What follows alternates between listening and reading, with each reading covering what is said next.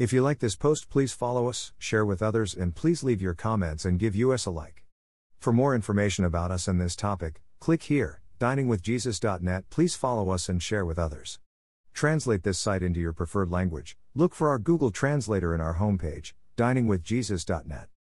Traduce este sitio en tu idioma preferido, busca nuestro traductor de Google en nuestra página de inicio va, diningwithjesus.net. From Pastor Chris White, we trust the Holy Spirit is doing His work in your hearts. The Lord bless you all. Have a beautiful, joyful day. Que el Señor los bendiga. Living with eternity in mind is the wisest way to live. An eternal perspective keeps us from chasing empty dreams and material gratification. It keeps us from wasting our years pursuing temporal things that we can't take with us when we die. We gain an eternal perspective when we think of our lives as a 1,000-foot rope with a black tip on one end. The rope symbolizes our existence. The black tip is our life on earth. We tend to focus all our passion and energy on the black tip while giving little thought to the rest of the rope. There are several ways to develop and maintain an eternal perspective on life. 1. Make certain you have been born again, John 3:3. Eternity awaits all of us, but the only way to ensure that we spend eternity in heaven with God is to be born again. That new birth results in a renewed spirit and a new desire to please God. When we accept by faith the death and resurrection of Jesus Christ on our behalf, the Holy Spirit moves into our spirits and births us into God's forever family, Romans 8:15-17. It's at that point that we begin to gain an eternal perspective. 2. Be filled with the Holy Spirit, Acts 4:31, Ephesians 5:18. We receive the Holy Spirit as a gift the moment we are saved, Acts 2:38, and He continues to work in our lives.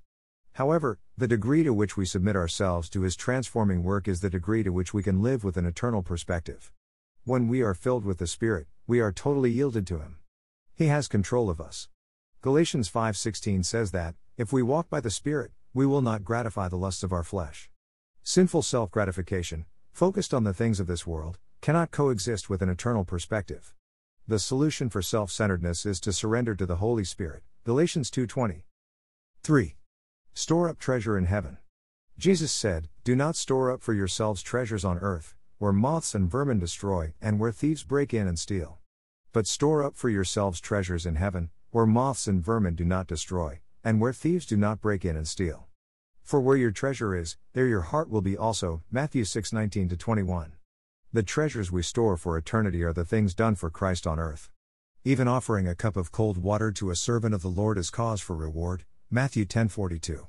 An eternal perspective is one that has shifted from earthly concerns to heavenly ones and invests time, energy, and resources in God's kingdom. 4. Spend time with God and His Word, Psalm 119:11. We would not expect our cars to go 1,000 miles on a single tank of gas. Yet, we think a quick prayer or a tweeted Bible verse is sufficient to sustain an eternal perspective for weeks or months. We need continual refilling of truth. Romans 12:1-2 calls it the renewing of the mind. Spending time in the presence of God invites Him to reveal areas of our lives that are not surrendered to Him. We acknowledge and confess those and then replace the lies we've believed with truths from His Word. This continual washing of the Word, Ephesians 5:26, keeps our priorities in agreement with God's and helps maintain an eternal perspective. 5. Stay conscious of the fact that this world is not all there is. It is easy to lose ourselves in daily cares and desires. But those who live with an eternal perspective are equally aware that every day counts down toward our final journey. 2 Corinthians 4:17-18 says, "For our light and momentary troubles are achieving for us an eternal glory that far outweighs them all. So we fix our eyes not on what is seen, but on what is unseen, since what is seen is temporary, but what is unseen is eternal." We must intentionally redirect our thoughts toward that which is eternal, judging the value of decisions based on their eternal significance. Colossians 3:1-3 says, "Since, then, you have been raised with Christ, set your hearts on things above, where Christ is, seated at the right hand of God. Set your minds on things above, not on earthly things. For you died, and your life is now hidden with Christ in God." God has commanded that we live with an eternal perspective. If holding an eternal perspective came naturally, He would not need to command it. So we choose to continually set our minds on things above. As we develop a habit of setting our minds on eternal things, we begin to handle things differently from those with earthbound perspectives.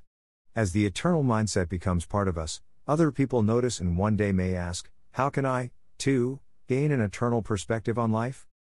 Thank you to Got Questions Ministries. Copyright 2002 to 2021. Questions Ministries. All rights reserved.